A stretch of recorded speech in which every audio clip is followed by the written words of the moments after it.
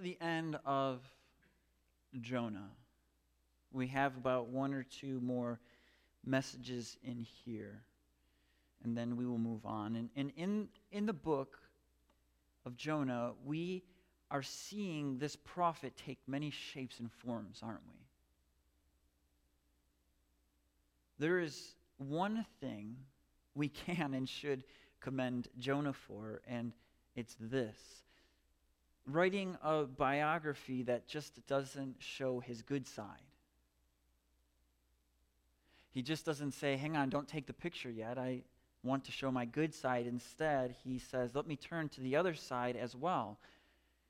We've seen so far in this book, as we've started it, rebellion and disobedience to God's calling on his life. And then we fast forward, we see sacrifice. And then we see humility as he's in the fish, and then obedience as he goes to Nineveh. And now we're seeing downright filthy, immature anger towards God. It was Charles Spurgeon who actually said, so you get two Charles Spurgeon quotes today, who commended this prophet by saying, biographies of men are seldom truthful because the writer cannot read the hearts of those whom they describe. But if they could read them, they would not like to print what they would see there. But here is a man inspired of God to write his own biography, and he tells us of this sad piece of folly and does not attempt in the least degree to mitigate the evil of it. What we are seeing today is on the cusp of an entire city repenting and turning to God. And how do we see this prophet respond? We see him respond by not being happy one bit. Let me try to illustrate it like this for us. Have you ever been around a person who just does not and will not rejoice with those who are experiencing grace? It's like the two siblings. One sibling gets caught. Two siblings are in front of their parents. The mom had made freshly baked cookies and said, you cannot have any cookies until after dinner. Well, one of them decided that they were going to have cookies. So mom and dad called the children, the brother and sister, into the room and asked who had cookies. We told you not to eat them before dinner. Well, the daughter raised her hand and with a tear in her eye said, I did. I ate the cookies. I am so sorry. The mom and dad looked and said, you're forgiven. Go and play. Now, the older brother hung around till the sister left. See, a couple of weeks before, the older brother ate one cookie and the sister ate 3 cookies. And she was let off the hook. Now, the brother was forgiven as well, but the brother, when he stood behind, said, why did you not ground her? She had 3 cookies, I only had 1, and you let her go too? That's unfair. She should have no cookies for the rest of her life. You can tell that this is a 5-year-old saying this. The brother was unhappy that the sister experienced the same grace that he experienced as well. This is how we're going to see Jonah respond, as silly of an illustration as that may be. This is Jonah's response to God's grace towards Nineveh. This prophet's preaching has been used to see the greatest revival in the history of mankind. It says that 120,000 people repented, and not only that, but the king called the animals to repent. You got to be a pretty great preacher to get the king to say animals need to repent too. Someone once said that you see a lot of ministers quit ministry because they haven't seen success in their preaching ministry, but you never really see those quit because their preaching ministry has been successful, and this is what we're seeing. Jonah successfully preaches a message, and people respond in faith and repentance, and the success causes him to quit. We'll see. He tells God, kill me now. If it's not them, then it's me. And so ultimately, in these 4 verses, what are we going to see? What's the big picture? What's the big idea? What's the main point? It's that Jonah simply is angry that the Lord would be gracious to Nineveh.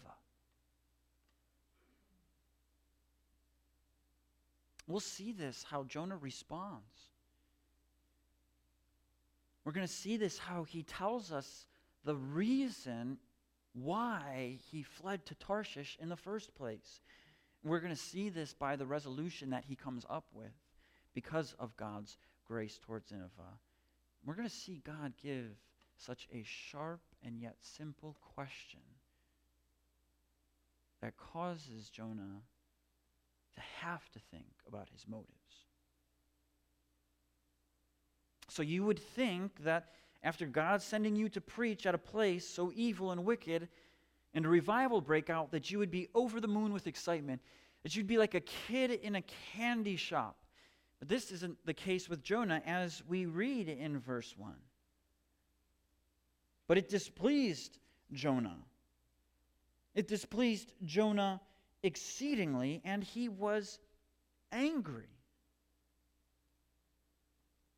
So as we come to this first verse, we need to recognize the word but. Why is this word here? But it displeased Jonah. What displeased Jonah? That Jonah would go to Nineveh and call out against Nineveh, and their response would be to turn from their evil ways. And that God's response would be to forgive them, to turn his wrath, to relent from his destruction on them. And so this displeased Jonah exceedingly. Or, better yet, what we could say is that Jonah was exceedingly angry. He thought this was exceedingly evil. The word displeased here can be translated as displeased, as evil, as hot. The word angry here can be translated as burn. Jonah was hot with anger that the Lord would forgive this evil and wicked city.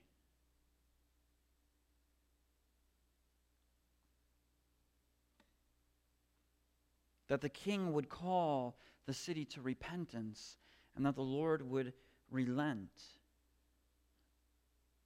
You know, I can't help but just think of the prodigal son in this scenario. As some of you may know, the prodigal son sometimes can be painted as it's just about the son that leaves, and we forget about the older brother that hangs out in the background. But really, in context, it's not just about the younger brother, but it's mainly about the older brother, because Jesus is telling this parable to the Pharisees. The parable goes like this.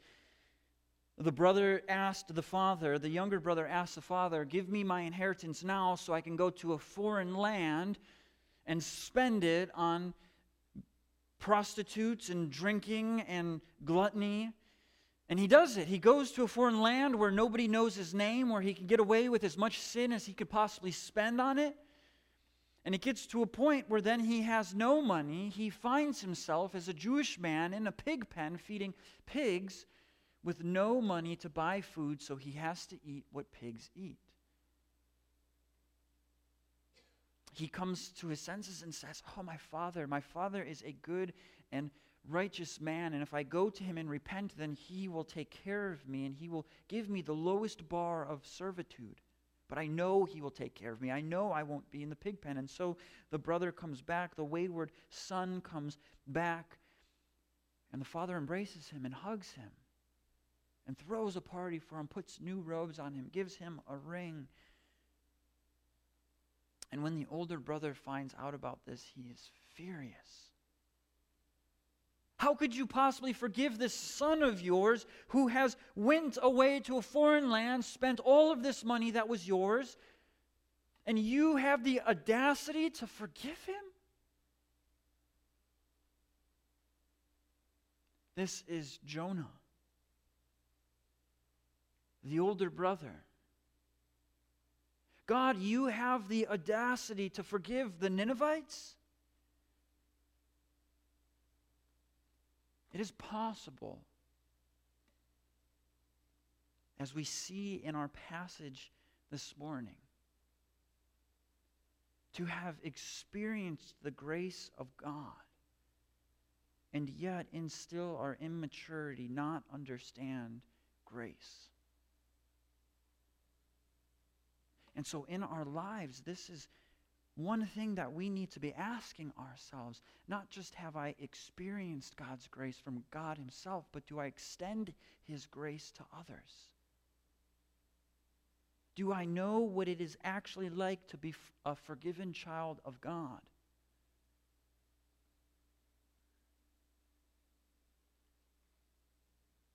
And so this is displeasing to Jonah that God, would forgive the Ninevites. But he goes on to say something that helps put this whole book together for us. Jonah prayed in verse 2. He prayed to the Lord and said, "O Lord, is not this what I said when I was yet in my country? That is why I made haste to flee to Tarshish." I'm just going to stop right there real quick.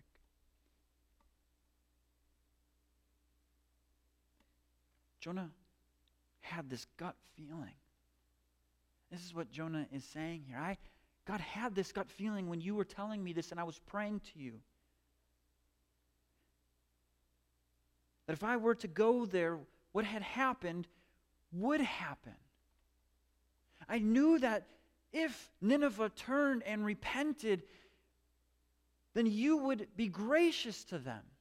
I had this gut feeling. This is why I ran to Tarshish in the first place. I told you I didn't want to go there because I had this feeling. And I don't want to be the prophet to deliver this news. I'm the prophet that delivers the news to King Jeroboam that our walls will be strengthened. Not the prophet that goes to a foreign evil city so that way they can repent. I don't want to be used for good. In this case, I want to be used for good in the context of my own nation.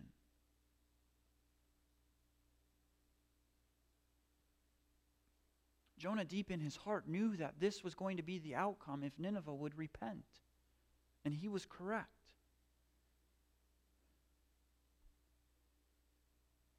But here's how much Jonah intellectually knows God's grace and yet is still sadly removed from God's grace.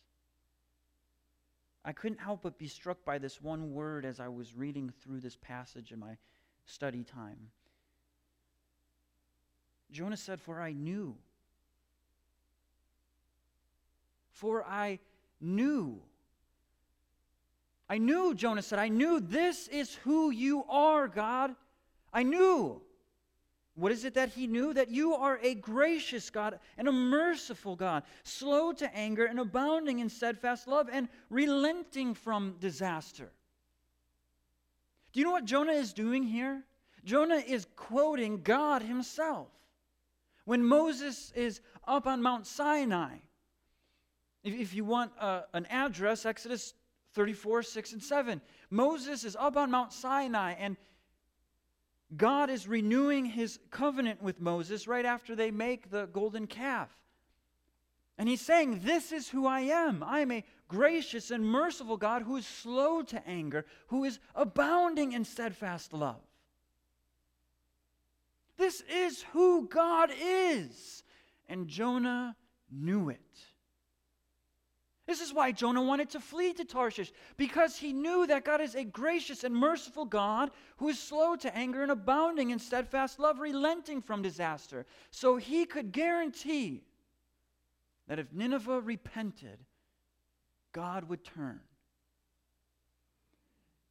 And he didn't want Nineveh to receive that grace.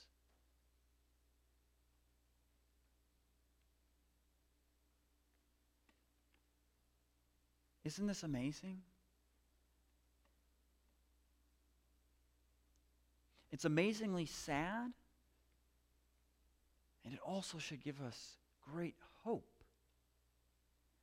It's sad because we see this prophet of God who knew that this is who God is.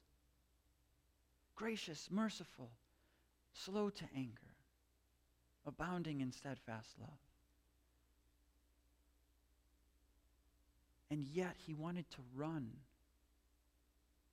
from allowing people to receive the good news that this is who God is. And yet, don't we tend to do that as well?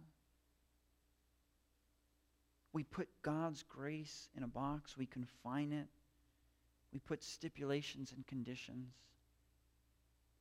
And sometimes we can be so blind to it. But we tend to have the people that we like, the people we'd like to interact with, the people who we feel comfortable sharing the gospel with. And we say things like, I don't know if you could be a Christian and do this or be that.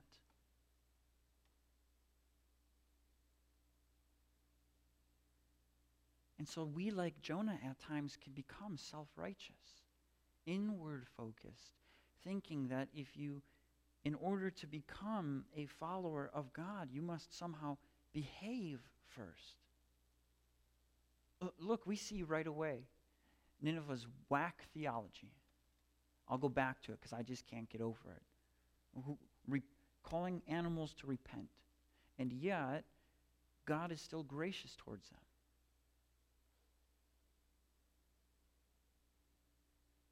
But here's the next thing in this verse that I just want us to look at a little bit. It's what it means that God is a gracious and merciful God. And Jonah tells us what makes God gracious and merciful. What is it? It's that he's slow to anger.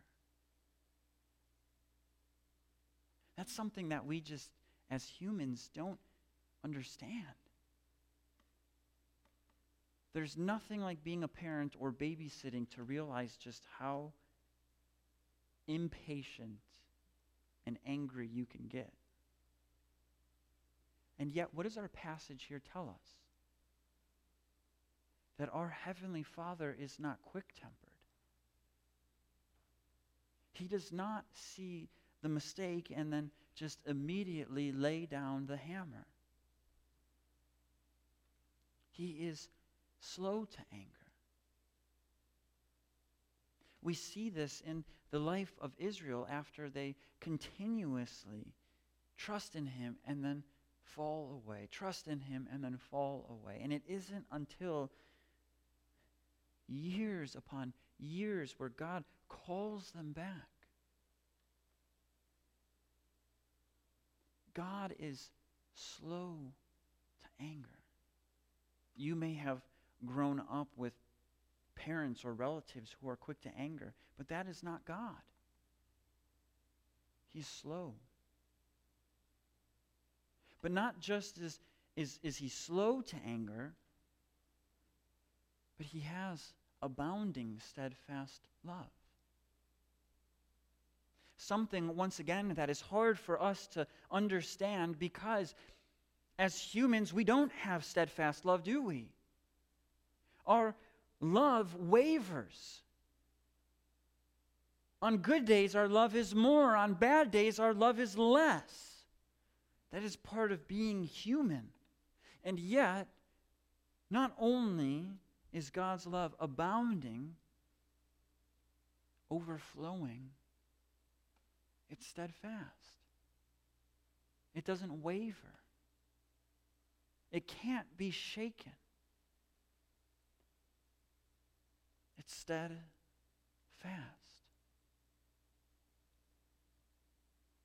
And so if you at all this morning are questioning the love of God, here is a passage that should strengthen us mightily. That despite our circumstances, despite what is going on, God has steadfast love. Once again, He isn't looking for the impressive. Your sin today or yesterday hasn't caused His love to go up or to go down. It's the same today as it was yesterday, and it will be the same tomorrow as it is today. This is what grace and mercy are in our lives. That God is a God who is slow to anger and abounding in steadfast love. For what reason? That He does not want disaster. He doesn't desire for people to perish, but He desires for all to come to Him. This was Jesus' great work on the cross, was it not? We see grace and mercy meet on the cross because God is slow to anger and abounding in steadfast love. He sent His Son Jesus to experience His full wrath so that we could be partakers of this steadfast love. So that Jesus would be the recipient of all of God's anger and we would be the recipient of God's steadfast love in our lives. This is the glorious picture of grace and mercy. Do you have this grace and mercy in your life? Are you looking for this grace and mercy? Maybe in your relationships, all you've ever experienced is somebody who is quick to be angry and slow to love. And this is not the God of the Bible that we worship. He's slow to anger and abounding in steadfast love. And Jonah knew this. And yet his response when Nineveh repents and God's response of turning from His destruction on Nineveh is like a little child who says, I'm going to take my ball and go home now. Look at it with me. Verse 3. Therefore now, O Lord, please take my life from me, for it is better for me to die than live. Well, what Jonah is essentially saying is, because you didn't destroy them and take their lives, then just take my life. I don't want them to experience salvation. It's all right if I experience salvation, but my enemies, no way. Don't give them salvation. Destroy them. No, you won't destroy them? Then destroy me. Take my life. I can't bear to live as the prophet who went into enemy territory and came out with them repenting to you, turning to you, being recipients of your grace and mercy. I mean, it's just absolutely crazy to me that in chapter 2, we see this chapter that at the end, Jonah is sitting here shouting out, "Thank you, God, for your great salvation. How wonderful is it? Those who have idols are like fools." And yet those who then turn from their idols and turn to God, he says, "Kill me. Take my life." Jonah is saying salvation is good if salvation is for me. Grace is good if it's just that grace is good for me. This is how we then tend to put conditions and boxes around God's grace.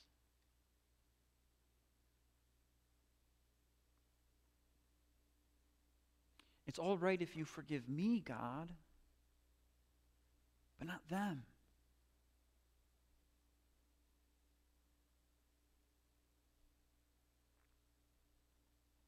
And aren't our hearts prone to this?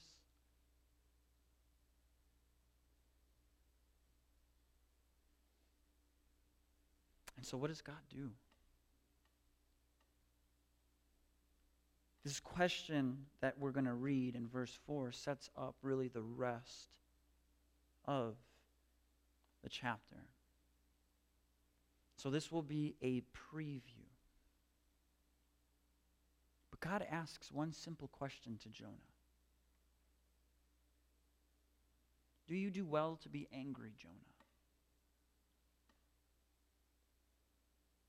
It seems like a simple question, but God is in the business of not just asking surface-level questions, but questions that get to the heart of the matter.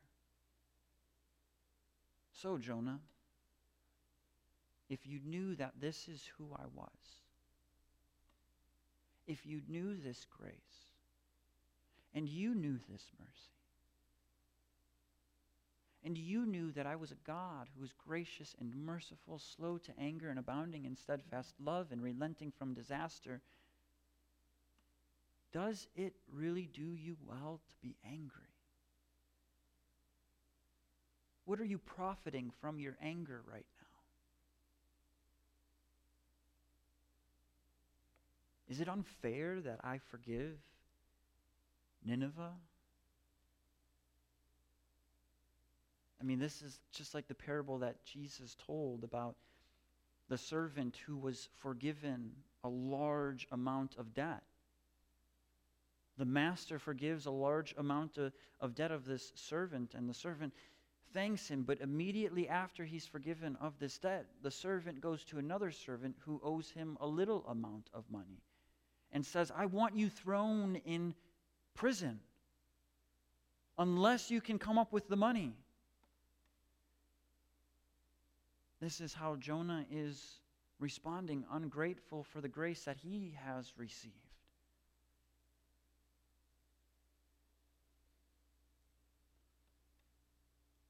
What we have seen in this passage is really the hypocrisy in Jonah's heart.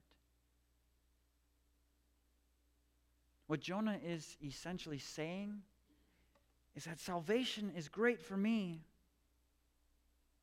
Grace and mercy from you, God, is great for me, but for Nineveh, it's unfair. But the question that we must ask is, what makes one person more deserving of God's mercy than the next person? And the answer to that is nothing makes one person more deserving of God's mercy than the next, because all of our hearts are stained with sin.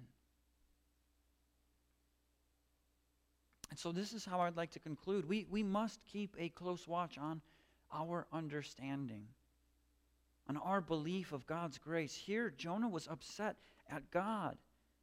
Even though Jonah knew that God is a gracious, merciful, slow to anger, abounding in steadfast love, and relenting from disaster God, Jonah had so much hate and anger toward Nineveh that it almost seems that he's stepping over this line of accusing God for being gracious to this nation. Jonah in chapter 2, praising God and thanking him for the grace and salvation he received, but then almost condemning God, questioning God for the grace and mercy that Nineveh receives.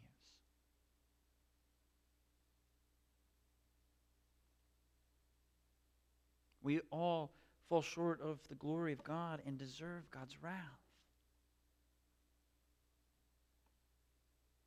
That is the truth. But because God is a gracious and merciful God who is slow to anger and abounding in steadfast love, has sent Jesus, his only Son, to take the wrath, to take our sin, to reconcile us back to him. And we can experience that through faith and repentance. And when we come to him in faith and repentance, what do we experience? He receives us. He receives us like he received Nineveh. But when he receives us, this is where we need to be on guard. Because sin still lingers. Temptation still lingers. And so we must fight and know that although when we come to him in faith and repentance, it is a temptation to also act like Jonah, to be prone to self-righteousness, to putting conditions on God's grace. We are prone to stick up our noses and say, I'm more deserving of God's grace than the next person. And so what we must be committed to is drilling deep down into our hearts and see our sin in its truest form. And when we see our sin in its truest form, we also see God's grace in its greatest form, which allows us to love our neighbors the way God has called us to, like our Savior, Jesus Christ. Let's pray.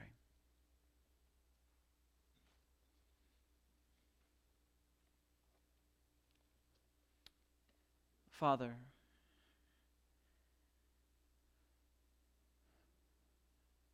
would you protect our hearts?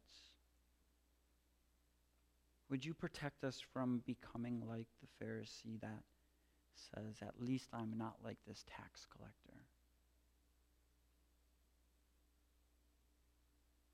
Protect us from self-righteous hearts and allow us to see your mercy and grace, your slowness to anger, your abounding and steadfast love as big as we possibly can.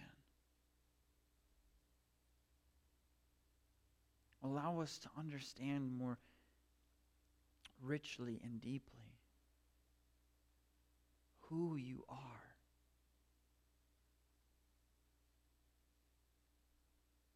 I pray this in your Son, Jesus.